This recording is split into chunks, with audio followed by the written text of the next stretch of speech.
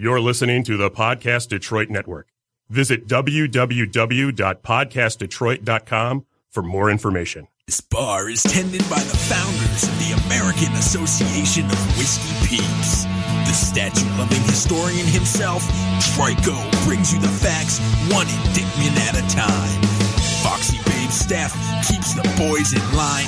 And of course the color man, Big Dev, and his old Roman mind. So fill your glass with rye and raise it up on high, 'cause this is your shot of history. Welcome back to Shot of History. I'm your co-host, Trike. I'm Stephanie. And I'm the big squirt, Dev. Ooh. That's not something you hear every day. Yeah, I'm the historian this week again. Yeah. Yay me. He looks very thrilled, by the way. Yeah, but this is Shot of History. So before we get into it, we got to do our shots. Yeah, Yes. Man. Pour a shot here. Real quick. Oh, man, you're behind here. Yeah. We're all ready and prepared. Trike's like, Look at me. what, I'm we have to white do girl another wasted. shot? That's crazy. We haven't had to call him out on any indictments lately. So I've been super careful. He's like, I have to go home eventually. I can't just get drunk and crash on the couch. Yeah. he could. I mean, you could, but Yeah. All right. Cheers. cheers, guys. Pineapple. Ladies. Yeah. That's why they call them the squirt ladies. All right. Oh. Wow. You made me lose my train of thought, Trico. Congratulations. So this week I'm bringing the Polish winged hussars to the table. Nice. Those are my favorite kind of hussars. I was listening to, I think it was Our Fake History, probably a couple months ago now, and I'd actually tagged you in a post about we need more winged hussars on the show. So I did some research, and I've got my notes. You hear that, folks? That was paper. That wasn't just our Foley artist. That was actual paper. So let's get right into it then. So the winged hussars originally were the words derived from Hungarian hussar, which was so they also had a cavalry system. Cool. But it was composed of exiled Serbian light cavalry. They were armed with hollow lances, shields, and sabers. So, pretty standard for early 1600s, mid 1600s. That's kind of the Like, as everyone knows, Yeah. pretty standard yeah for the 1600s. Yes, Yeah. 16th century, pretty standard. Oh, yeah. I've been to medieval, what is it? Renaissance Festival. I've been there. Yeah. Excuse me, 1500s, not 1600s. 1500s. Oh, I feel like that's an indictment. Yeah, that's That- a whole different ball game. Well, Yeah. I'll get the shot Ding, later. ding, ding. Yeah, I'll get the shot later.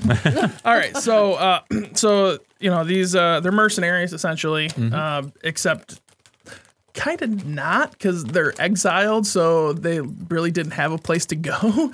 So the Hungarians were like, "Well, you guys kind of know how to battle, so And you why don't got come work?" wings. Yeah. So. Well, at this point in time, they did not have wings. But they promised to get them so Yes. they could stay. Well, what had happened was that They got Red Bull lost in the came out and they drank some Red Bull and then they got their wings. Yeah. So the first mention of the Polish hussars dates back to 1500. They're initially just light cavalry. They're mainly for a foreign mercenaries force. Cool. And the Polish initially called them the Rakawi, which is Polish for from the Serbian state of Ras. Oh, yeah, makes sense. Yeah. So I'm sorry. I just got a little verklempt. It's so emotional. So you have the Poles are during this time. It's the Polish Lithuanian Commonwealth. Oh, yes. Nice big highly populated area in Western/Eastern Europe. Trying to make a name for themselves. So they hire this cavalry force because apparently they didn't have their own cavalry force. But the actual Khazars, So they outsourced it, basically. Yes, they outsourced it. The Khazars, as we know them, don't come around until the Polish king Stephen Bathory reforms the military, and it was a pretty broad, sweeping reform of the military. He started to actually. The infantry was typically just, peasants that they're like, these guys can die. Yeah. Super cool information about Sir Bathory. He was related to the infamous Yeah. I was going Elizabeth to ask Bathory. about that. And he also fought the Turks with Vlad the Impaler. So, I mean, this shit. guy is kind of like, all connected. he's involved He's in a a big lot deal. of cool Yeah. stuff. Yeah, He hung out with a lot of vampires. He was into that kind of thing. Yes. Yeah. Like, That's how they I'm a got little wings. I'm a little jealous of his life right now. Yeah. I'm just saying.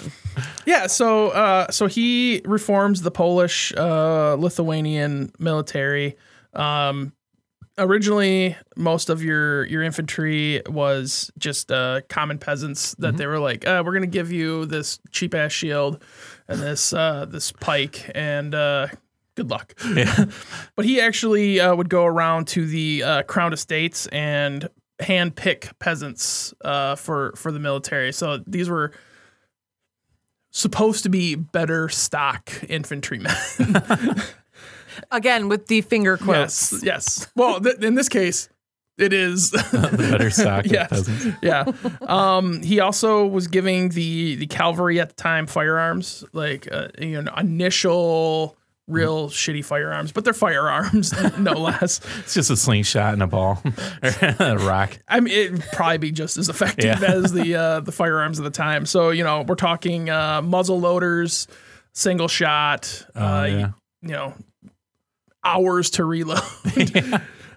He improved the artillery, so cannons and that. He made. I think he upgraded to just like larger ball shot and that kind of stuff.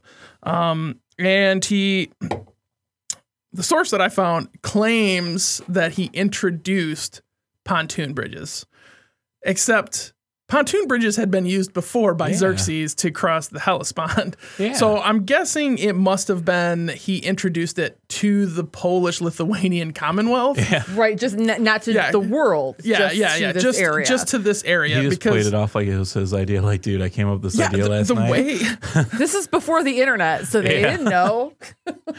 yeah, I mean the way You're a genius. the way the source that I read kind of presented it was all like, he has this crazy idea. They're gonna make a bridge that floats. What? But yeah, we all know that Xerxes lashed together a bunch of boats and built a bridge to cross the Hellespont into Thrace to fuck over the Greeks. So this is not new technology by any stretch of the imagination.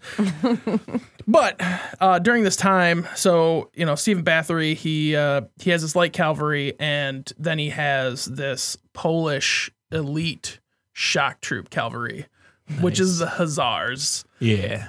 These guys are essentially tanks on horseback. Cool. They they develop this whole look during this time of they're this big gaudy armor and everything. Oh, okay. and I'm then- picturing, when you say Gotti, I was picturing like Liberace. An Just army of dripping with Liberace. rhinestones. It's pretty close. And they're like, hey, we're here to kick your Hey. asses. Yeah. Who wants to go to war? So the Khazar, if you're not familiar with them during this golden age, they're heavily armored cavalry. They ride in on horseback, but they've got these gigantic wooden wings that hang off their back. So it's a wood frame with either eagle, ostrich, or swan feathers, and in some cases maybe there's some feathers made of wood. It's said that when they rode into battle, you could hear the clacking of these wings. That's intimidating as That fuck. is, yeah. Let's just There's that's no very intimidating. There's no consensus on why they had these gigantic wings. Some people kind of speculate that it could be for a psychological warfare type thing. That's like what to I'm make thinking. make these guys look, larger than life. Yeah. Some people think it could be something to do with like their, these the angels or the Valkyries riding into battle to fight the evil forces. Sweet. And some people think that it was actually for protection from like lassos, because apparently they were fighting in the Wild West, either against lassos or sabers. So I mean, sabers kind of make sense, because if you're fighting against another cavalry and you ride past them and they try to swing around with their saber, you've got these these wooden things to actually protect you from the backlash of the sabers of the attacking force. But there's not really a good consensus on why these guys decided like, hey, we're going to be putting these big fucking huge wings on our backs. Fuck y'all. So they have this, and then their weapons, they actually have 18-foot long pole arms, basically. I've got some pictures pulled up of those. Those are Yeah. pretty sweet. And they're different from the pikes and the pole arms and the lances of the time, because they've actually hollowed out the center to make them lighter to carry into Nice. battle. Yeah. And they would actually have huge wagon trains that would follow them battle to battle. So as they were fighting, they would swing around to the carts, pick up another load of lances to recharge at the line. I thought it was like a taco truck, like they swing around. Yeah. Get a Grab a street burrito. taco. Yeah. You go back to war. Well, this is the taco truck, and this is the This is the Lance truck. But yeah, no. So they would these wagon trains would follow them around, and they would basically, they'd charge at the enemy, whatever broke, swing back around to the wagon train, pick up more pikes, and then recharge. Sweet. That was their whole tactic of fighting at the time, was like, hey, we're kind of badass, so we're just gonna, fuck these bitches. And this charge was basically, they would just keep charging until the enemy lines broke Cool. with these sabers, or with the pole arms. They would also be equipped with sabers, occasionally 1 to 2 pistols, and a carbine or an arquebus, which, if you're not familiar with an arquebus is, it's typically it's used by foot soldiers, and it's a very long muzzleloader gun that actually you need a single tripod thing to like hold out the end of the gun to be able to shoot. Really? So these guys were riding around with these huge long guns firing off horseback. Damn. Yeah. Yeah. Yeah, these guys were intimidating as fuck. That's their whole thing is it's more of an, like I said, they're shock troopers. That's what they do. They come in, they ride in, they're this big conquering force, but small numbers. It's not like hundreds of thousands of these guys. It's a couple hundred, which is still a pretty formidable force. Yeah. But you're talking about going up against armies that are in the thousands. Yeah. They're like the Dothraki. Yeah. That's kind of like what I would liken them to. And also, this is a really cool thing I just found. They used to put heads on the lances too. So they would have like these just Well, I mean, you got a Heads. lance. Why not? like to be even more intimidating Yeah, and yeah. shocking. So, Yeah. I mean, they knew what they were doing. I feel like the Dicks way would have been it's way more effective. psychological. Everything's better. Man, just a big bunch of dicks on a lance. Just, big old purple dildos just flopping out in front of them. So they also, they had these guns, and occasionally they would have war hammers or light axes. So, if they didn't break you with these long hollow lances, they would fuck you up by crushing your skull in. nice. Yeah. Backup plan. Exactly. So, like I said, their battle tactic is basically to charge the front lines and charge the cavalry until they fell apart. And they were pretty effective. They were utilized in roughly 16 battles, and they were the decisive factor in all 16. against overwhelming numbers. In the Battle of Klusin, they fought the Russian troops. The Russian troops had 35,000 people. The Polish troops brought 6,800, of which some were the Hussars. And Poland ended up winning that battle just because, these badass shock troops. Yeah. They also fought in the Battle of Kirchholm. In that battle, when the Hussars showed up, the battle ended in 20 minutes. They're like, shit, motherfuckers got wings. Yeah. I'm pretty sure the way that it went was they charged once and the attacking force is like, oh, nope, fuck this. I'm out. Yeah. They realized the Hussars brought taco trucks and they're like, dude. They came prepped for shit. Yeah. And it's said that their biggest battle is the Battle of Vienna. Yes, yeah, that's like their crowning achievement. Yep. One of their other crowning battles was and it's really the golden age founding of the Hussars was the Battle of Lubizwiz. I can't. I'm gonna take another shot. That's 2 shots for me. So in this battle of Lubizub, let's just call it that. They fought the people of Danzig. Let that sink in. That's the people awesome. of Danzig.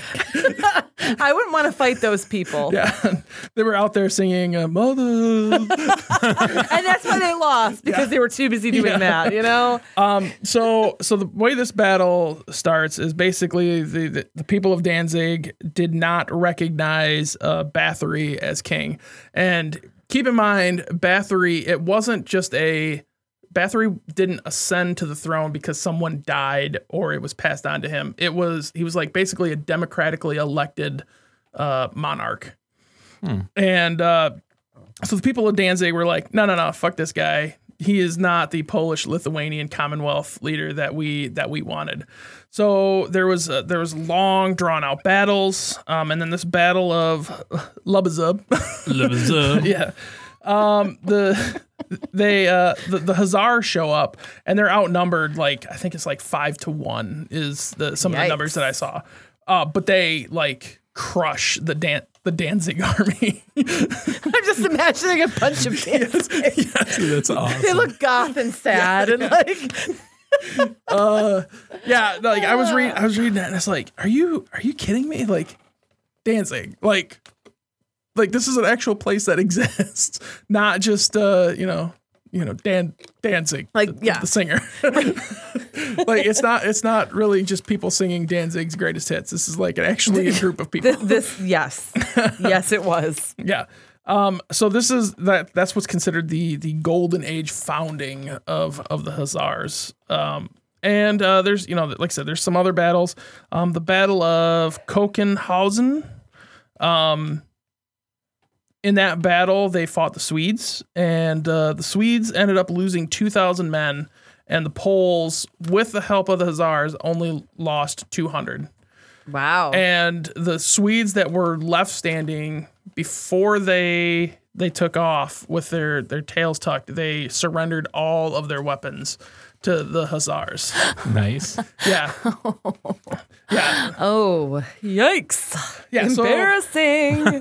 So these guys, like I said, they were kind of the badasses for a couple centuries. Just kind of they even were rented out occasionally as mercenaries, and that's where I heard about them from on Our Fake History. Yeah. Was they were brought in for this battle, and the battle was going terribly. I can't remember exactly what episode it was, but the battle was going terribly for the opposing force. And then and then the guy that does Our Fake History, he's all like, and then the Hussars show up and all hell breaks loose. And then the guys that were getting beaten down so badly, they win because these shock troops show up, and it's like the angels have come to rectify the battle going wrong. And it's if you get a chance, listen to Our Fake History. Yeah. Go back through his catalog. Like I said, I'm drawing a blank as to what episode it was that he mentioned the Hazars, but he gets so like, look at these guys. They just come out of nowhere. Shout out to Sebastian Major. Yes. Shout out to him for sure. Great show. I think he's on a little bit of a hiatus right now. I haven't seen a new show in a while. However, great podcast. Listen to all the back episodes. So, in and around the late 1700s, the Hazars are basically done in by the advancement of firearms. They get replaced by much lighter cavalry who are predominantly firearm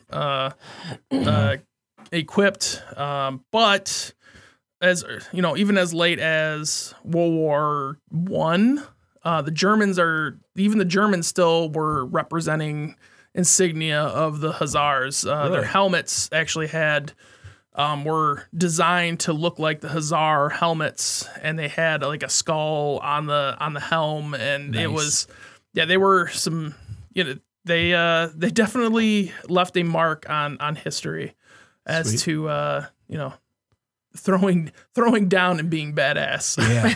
And if you know anything about the German army from World War I, at the start they were the badasses. They were the big swinging dicks of that war, until they used too much of their artillery and then had to ration out. Yeah.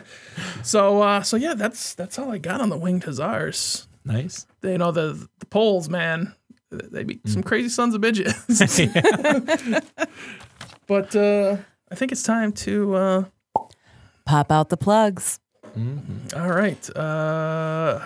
Trico. Yeah. All right. I'll plug historytees.net. Use promo code SOH16. Get yourself a sweet, super sweet history tee. And they got a lot of stuff on there. Hopefully they get wing Hazars because I'm looking at pictures of them online and they're badass. So Yeah, they're fucking impressive. yeah. So yeah, hopefully they get a winged Hazars. But in the meantime, they have plenty of really super cool historical t-shirts and everything on there. So check them out. Shout out to the Wiley House up in Flint. I recently did a presentation for them. It's a really You cool mean place. The Whaley House. What did I say, Wiley? Oh Yes. shit, I did. Yeah, the Whaley House. Hey, that's a family name. Yeah. You watch yourself, sir. The Wiley House up in Flint. Check them out. Really cool peeps. And Yeah, you not too long ago did their drunken history Yes. hour. Yeah. How did that go? Well, I've been known to get drunk and talk about history once in a while, so I had a little bit of experience. But yeah, it was good. A lot larger turnout, than I thought. You sound upset by that. When you're like, oh, a lot I think more it was people more were there. Oh. intimidating. Yeah, I was like, oh, cool. Like 6 of my friends are going to show up. This will be easy. And then there's all these people. I'm like, some bitch. I was not expecting this. I was totally not expecting to let down this many people. I know, right? It's okay to let down my friends, but all these randos, man. Exactly.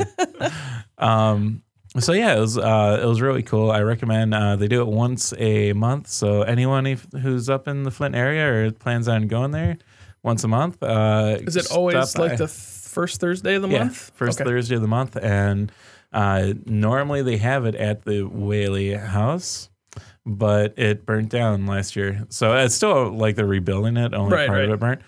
So now they're having it at Tenacity Brewery. So shout out to Tenacity Brewing for being good, helping out history. For promoting history. Yes. And that's all I got for now. All right. I will promote the the Snake Oil Empire, which is just one show. Let's be honest. Snake Oil Comics. Snake Oil Horror is out there somewhere. Yeah. In the Hopefully ether. it's back on by the time this airs. Hopefully. Sure. Don't hold your breath. Yeah. I always check because I can't, like, you know me, I listen to everything on SoundCloud. So every time I listen to Snake Little Comics and then I look on SoundCloud and it's still the mudslide one, Mojave mudslide. I'm like, damn it, Gary. You and Ellie Flags both. Yeah.